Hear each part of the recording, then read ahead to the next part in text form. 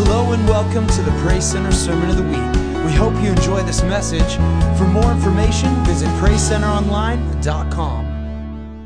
We're going to talk today a little bit more about miracles, and that's the title of the series that we've been working through. And then within that series on miracles, we're taking like a mini-series within that about the idea of overcoming the enemy. We started that last week. If you want to get caught up, you can always go online and listen to the messages or podcast them, and that's all good. So I'd like you to get your Bibles, if you would, open them to 1 Peter chapter 5, verses 6 through 9. I put most of the verses I use up on the screen. I usually don't put the first verse that I use because I like us to get in the habit of continuing to bring our Bibles and I like people to check up on me to make sure I'm preaching the truth. So you get your Bibles there, make sure I'm reading the right stuff and keep me on track. All right? Now, I talked about this last week, and as I said last week, sometimes the mountain that we need to move, and this is kind of the subtitle, if you would, to miracles, move your mountain. Sometimes the mountain we need to move is the mountain of the enemy or something he's at work in our life, some manifestation that he's at. And so last week we talked about this idea of footholds or places that we have given to the enemy through sin. We talked about how to get free from those footholds, and today I want to expand on our understanding of our foe. And next week I'm going to bring more tools, if you will. I've got 4 major tools that we can use to stay clean or to get clean from the influence of the enemy in our lives. So these 3 sermons really go together. There's a saying from the treatise, The Art of War, which you may have heard quoted before, but it's a simple statement, and you probably heard it quoted many times, is know your enemy. Know your enemy. From a military perspective, it makes perfect sense that if you're going to go against an enemy, the more knowledge you have about what you're up against is going to help you. And it's important to know their ways that they go about things or their capacities. And the better equipped we are with that kind of knowledge, we can attack in a better way. Jesus addressed this same kind of concept when he talked, and this will be on the screen, Luke 14:31. It says, or suppose a king is about to go to war. Do I have that verse? No? Luke? Okay, that's all right, Josh, thanks. Suppose a king is about to go to war against another king. Won't he first sit down and consider whether he's able with 10,000 men to oppose the one who's coming against him with 20,000? And that's just simple, straightforward wisdom, right? And so in this case, the king has spies, or he has some knowledge that the other king has 20,000 troops, and that he needs to really think that through before he goes to war against him. So you have to know something about the enemy that you're fighting. But at the same time, you better know your own strengths. You better know the weapons you have at your disposal. And so, obviously, we can also become far too enamored with studying the enemy to the point that we don't know our own capabilities. We don't understand the weapons that are at our disposal. And those who focus too much on what we call spiritual warfare are sometimes inviting, I guess, they're misguided, if I could put it that way, because they go into too much depth, and they've lost the focus of the important thing about the cross and the gospel, the good news about Jesus Christ. We've got to preach the good news. That's what it's about. Jesus said in Luke 10:20, "Do not rejoice that spirits submit to you, but rejoice that your names are written in heaven." Amen? Are you rejoicing today that your names are written in heaven? Are you thankful for that? Amen. So today we're going to look a bit at the enemy's plan so that we're aware of the strategies that he would use against us. And ultimately we're going to see that we have authority and power because we're in Christ. See, on our own we would have nothing. But because we're in Christ, we have power and authority over the enemy. This falls into the realm of miracles because we have no power on our own, but that power comes from the Lord. Make sense? So now we're going to go to our text. 1 Peter 5, verse 6. Peter writes, "Humble yourselves, therefore, under God's mighty hand, that he may lift you up in due time. Cast all your anxiety, that's worries or cares or anxious thoughts, cast all of them on him because he cares for you. Be alert and of sober mind. Your enemy, the devil, prowls around like a roaring lion looking for someone to devour. Resist him, standing firm in the faith, because you know that the family of believers throughout the world is undergoing the same kind of sufferings. We're going to talk about overcoming the enemy today. Let's pray. Lord, thank you for your word. Thank you that you've invested not only life in us, as we talked about earlier, through the cross and in believing in you, but also you have invested power in us and trusted us with power so that even that wicked foe, the enemy, the devil, has no authority over us, but we over him through you. We thank you for that, Lord, and we thank you for this in Jesus Christ's name. Everybody said amen. Amen. How many hunters do we have here today? How many people like to go hunting? Okay, a few. I used to archery hunt. I stopped somewhere around 18 years ago or so. Trust me, the animals were completely safe with me in the woods. It was no issue. Basically, I just like to walk in the woods with camouflage on and makeup on my face. That was, camouflage makeup, right? The right kind of makeup. Anyway, so one day I'm walking along the edge of a meadow, and it was very invigorating to just get out there early in the morning. I was walking along the edge of this meadow near the upper end of it, and there was a very large fir tree just standing probably like 40 feet into the meadow on the north end of that meadow. And what was neat about this tree, unlike the rest of the forest, when the trees grow close together, there's dead branches in the bottom. You can see through them. But this one, because it was out in the open of this meadow, came all the way to the bottom like a giant Christmas tree. It was really beautiful. And so I was kind of, like I say, I was kind of going along the edge of this meadow. And when I got within about 40 feet, less than the distance, probably from me to Zach on the back row there, and I'm walking along like this, being quiet, got my bow and arrow in my hand, walking along. And all of a sudden I hear this sound like, I can't do a good growl, kind of a growly sound, like low but kind of hissy at the same time. Now, I'm going to tell you, I'm out there and I'm freaking out right now. You know what I'm saying? I'm like, uh-oh. And it kind of, it's amazing how many thoughts go through your mind in a moment like that. I heard that sound and I froze. I just was standing there and I was thinking, oh, what did I get myself into? And the first thought that went through my head with that sound was that I'd encountered a mountain lion that was hiding under the tree. And that made sense to me because I was only about a mile from a place they call Lion Rock that is up in there, wherever that's called up there, the mountains. So anyway, I know a lot about hunting, by the way. But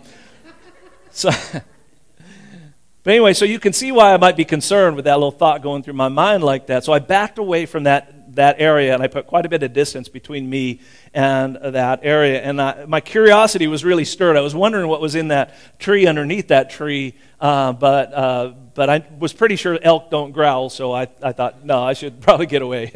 So on another occasion, and much in the same area some weeks later, I was hunting in the same area, and I was walking up this old logging road, and I came across, and the wind was barely blowing in from the west, and as I got a certain point in the road, I smelled an awful smell like a dead animal, and I thought, wow, I wonder what that's all about. And so sometimes, you get bored hunting, you think, well, let's go exploring, let's see what's going on. And so I turned toward the direction of the smell, and I was down in a little ravine kind of a thing, working my way up, and I got to the top, and there was a very large log, probably that big in circumference, on the ground, and I got up behind it, and I'm coming uphill, and just as I crest over it, I look, and about 30 feet away, so even closer now, there is a dead large elk on the ground, and the biggest black bear I've ever seen hovering over that.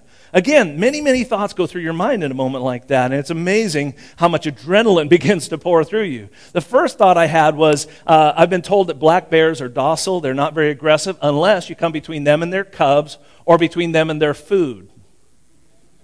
Which led me to my second thought, which was the elk is food, right? The dead elk is food, and that's what he was doing there. He was eating. And then the third thought that went through my head very quickly is I have to be ready to defend myself somehow.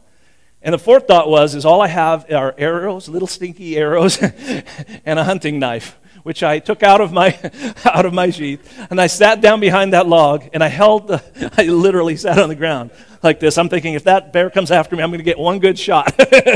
So I'm sitting behind this log, with the log's at my back now, and I'm just thinking, he'll come over the top of this log, and I'll just get him as quick as I can. Yeah, right, so. Basically, you wouldn't have had a pastor, is what I'm saying. But the sixth The sixth thought I had was that, which should have been my first thought, is I began to pray. I should have thought of that first. But so I sat there for about 10 minutes. I waited. I didn't hear any noise. I decided to take a peek. And when I looked up, all it was there was the elk. And thank God the bear ran off, and that was great. But so when we read in Peter just a moment ago that the devil is like a roaring lion, I think we modern day people, we get kind of unfazed by that description. We don't think much of it. How many have been to the zoo and seen a lion before? You weren't really worried, were you?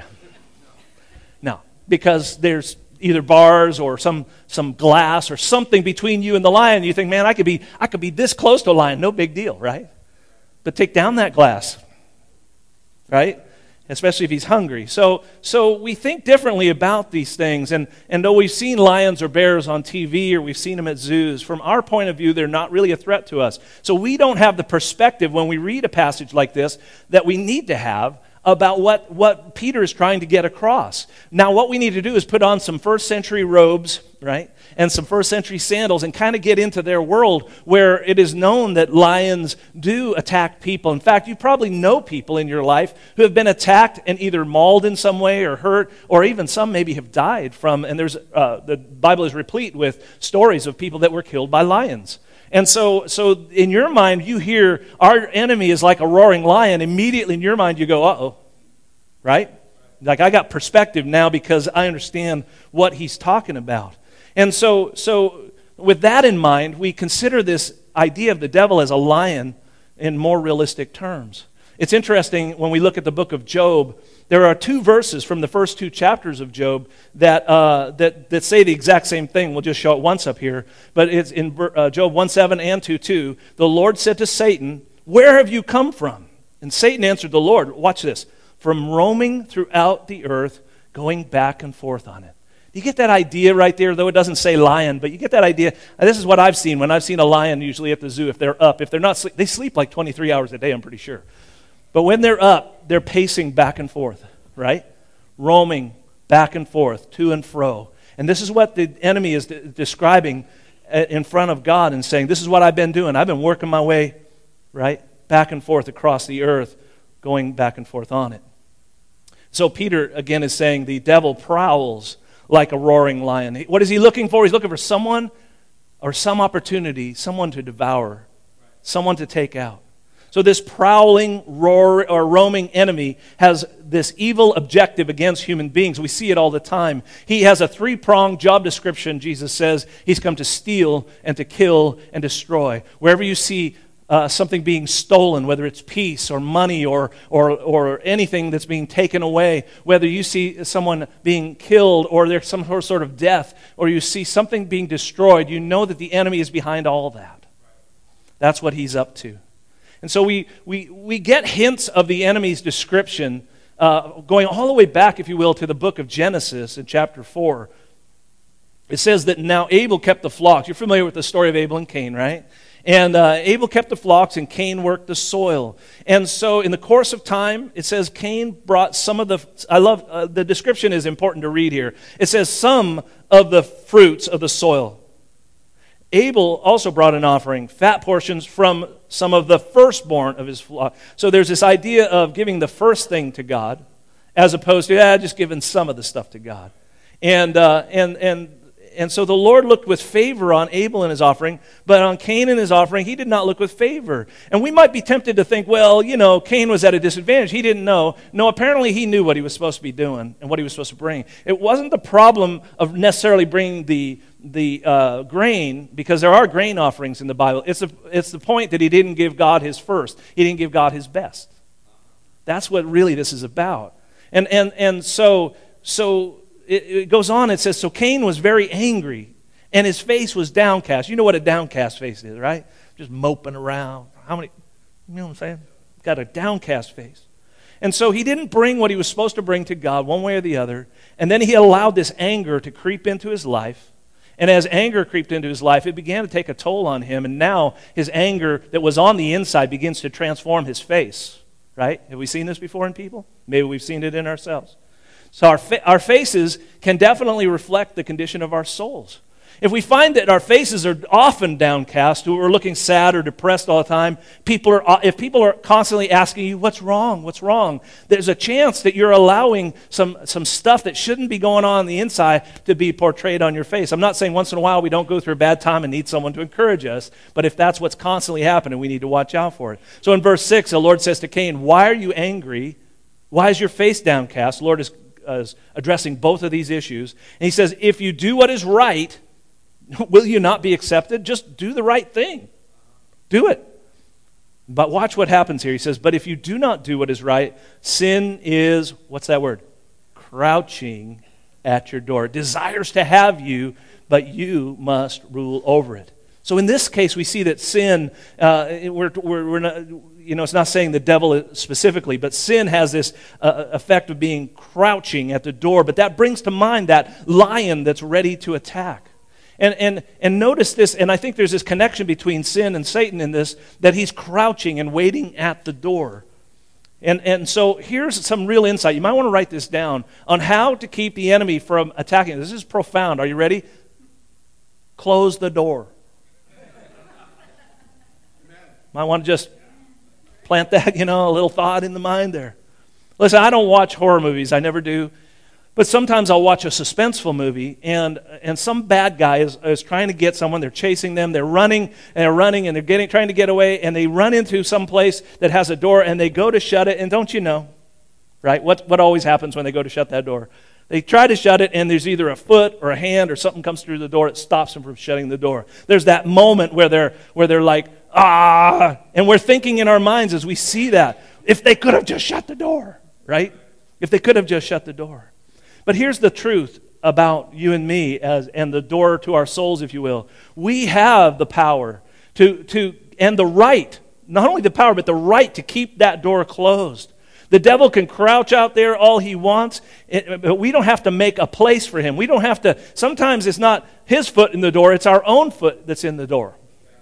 Right? Do you understand what I'm saying? The problem is, it's that grass is always greener on the other side of the fence, and so we fiddle around the pool of the grass is greener, looking over the fence, trying to look out the door to see what's on the other side, because we know we're not supposed to do that over there, but we're like, I want to take a peek. We're the ones often that have our foot in the door, and by doing so, we're giving the devil an opportunity. He's crouching at the door. He's ready to come and attack, and we need to make sure we close the door.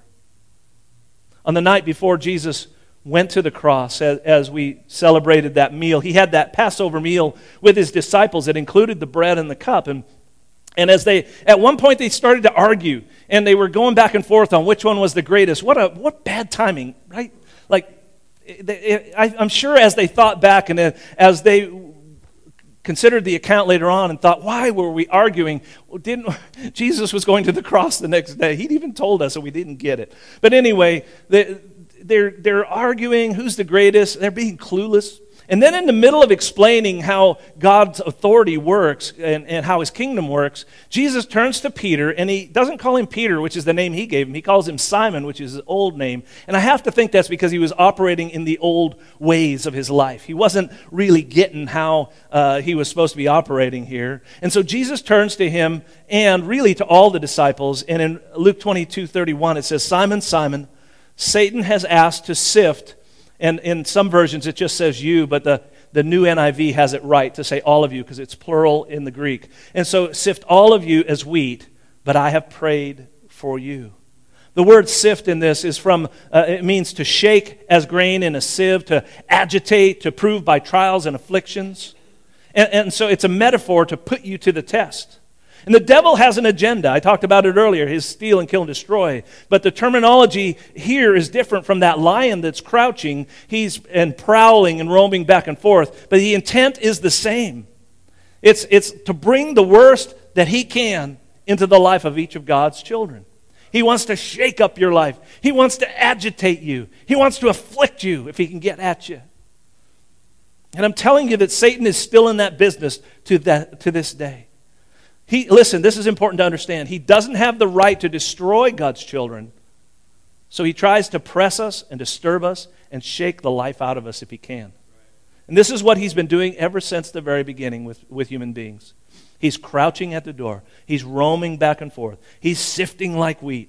He's after Peter. He's after the rest of the disciples, and he's after you and me. Now, I know we just celebrated Halloween. I'm not talking about a guy with a pitchfork and red leotards on and a goatee. You understand? I'm quite sure if we actually saw the devil, he would be much more grotesque and much more evil looking than some caricature that we would make up about him.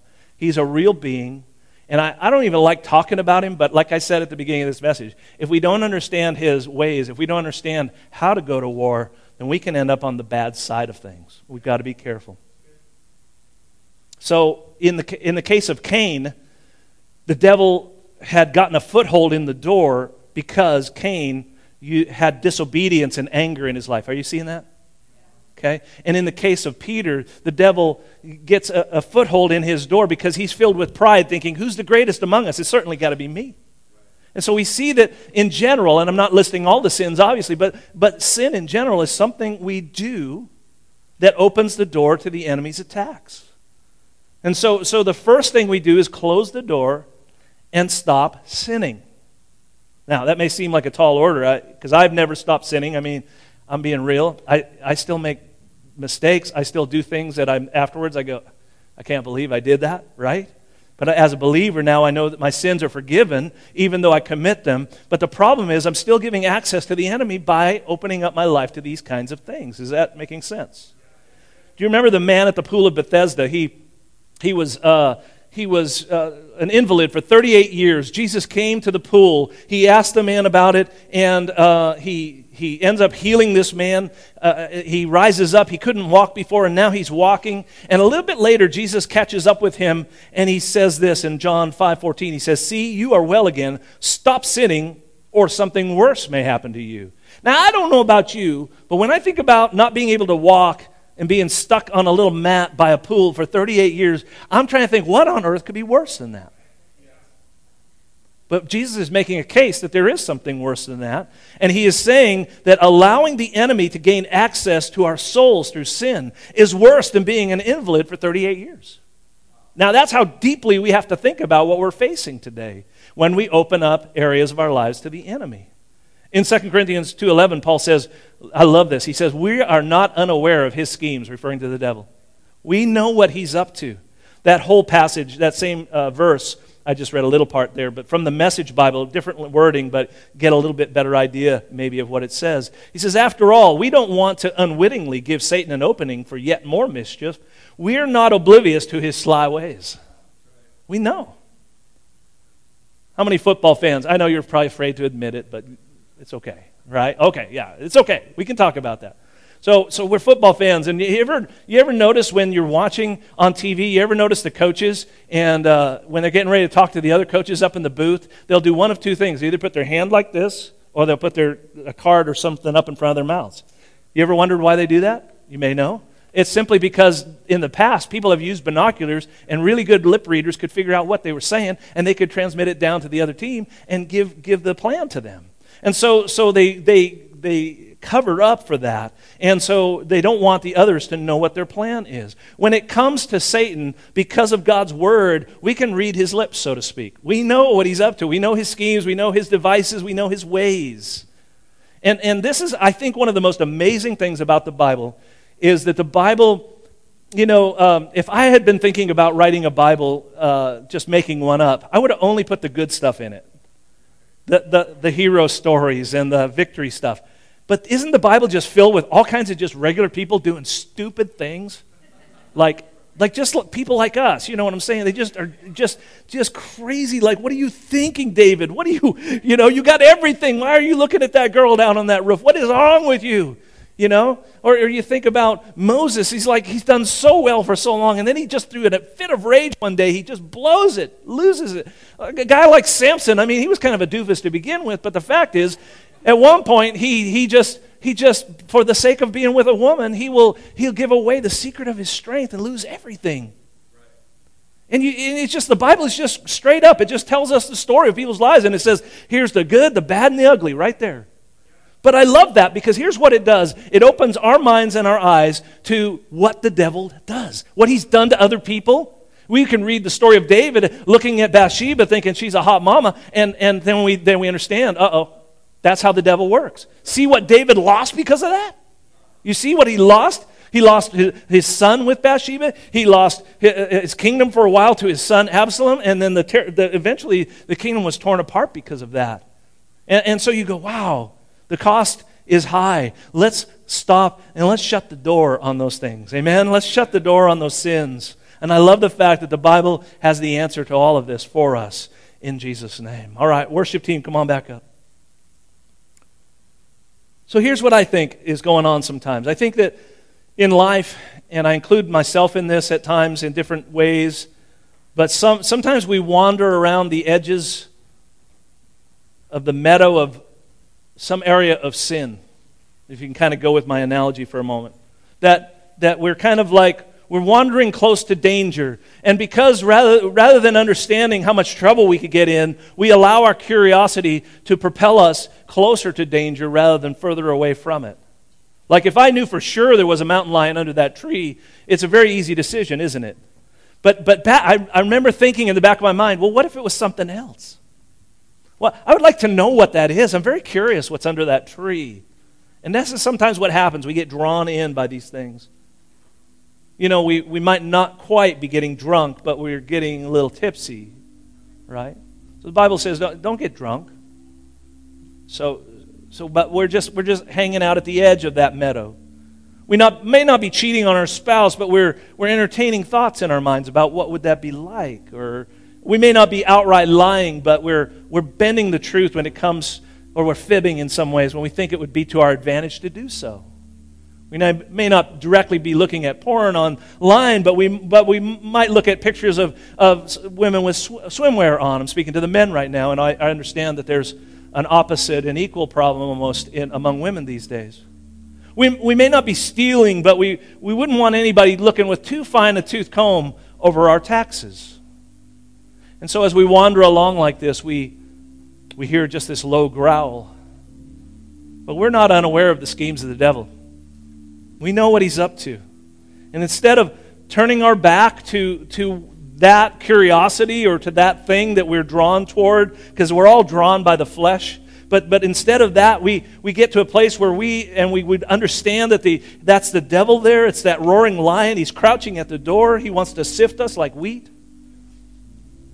So Paul comes along, and he's learned in his lifetime how to resist the devil. In Timothy, he writes these words. He says, but the Lord, I love this. Come on. This is what I really want you to get today. He says, the Lord stood at my side, and he gave me strength, so that through me the message might be fully proclaimed, and all the Gentiles, that's all the people in the rest of the world besides Jews, might hear it. And he says, and listen to this, and I was delivered from the lion's mouth. I promise you, he's not talking about a physical lion. He is talking about the enemy. He's talking about the enemy right there. And then he goes on and he says this, and this is true of you today too. The Lord will rescue me from every evil attack. He'll set you free. He'll rescue you right out of it. And he'll bring me safely to his heavenly kingdom. To him be glory forever and ever. So we may find ourselves being attacked by that lion from time to time, but remember, the Lord will rescue us. He will set us free from every evil attack and bring us to his kingdom. So let me finish by saying and reminding us that this talk about mountain moving, again, having faith for miracles, sometimes the miracle you need to be moved in your life is this area where the enemy seems to have an advantage. And I'm trying to encourage us by getting a bit of his strategy to understand that we don't have to stand for that. We don't have to put up with that kind of stuff, and that we indeed have authority over the enemy. You wonder, can he really devour us? He's seeking for someone he can devour. I'll tell you that if you're in Christ, he cannot devour you unless you're the one who's opening the door to him to do so. But in Christ, we stand firm. We do not have to worry that the enemy can devour us. I'm not saying he won't tempt us. I'm not saying he won't try to attack us from time to time. And Peter's advice then is to resist the devil, standing firm in the faith. Standing firm. Let's stand together and stand in our faith today. So who's doing the resisting? When Peter says, resist him standing firm in the faith, who's doing the resisting? We are. Who's standing firm? we are. Do we have power on our own to combat the devil? Of course not. But with Christ, do we have all authority that we need? And didn't Jesus also say in Luke 10:19 that I've given you authority to what? Trample on snakes and scorpions and to overcome all the power of the enemy. Nothing will harm you. Nothing will harm you. Stand firm. Resist the enemy. It is God's power, but He works through you and me. Let's pray. Lord, thank you for your word today. Thank you for speaking to us and through us today. God, I thank you that there is no attack of the enemy that is powerful enough to overcome anything of your power, that you are infinitely powerful and infinitely great. And Lord, we know that by example through the Scripture and in our own lives, that when we have given places to the devil, when we've left that foot of our own in the door, let alone his foot getting in there, but when we've allowed ourselves to be open to those possibilities of sin in our lives, that we have paid a price for that. So God, we're here to repent first and foremost. In fact, if you're aware of any sin in your life today, would you just talk to God right now where you're at? You can talk while I'm praying too, but just say, God, forgive me for the sin I've committed. I want to close that door. I don't want to allow any access to my life. I don't want the one who's prowling around and roaming to and fro to get an advantage in my life. God, help me. Make that your prayer today. Oh God, we come to you. We cry out to you. We ask you for just the help that we need to stand firm in our faith. And God, we thank you that we have authority over all the works of the enemy, just as you said. Thank you for listening to Praise Center's Sermon of the Week. Don't forget, for more information, visit PraiseCenterOnline.com.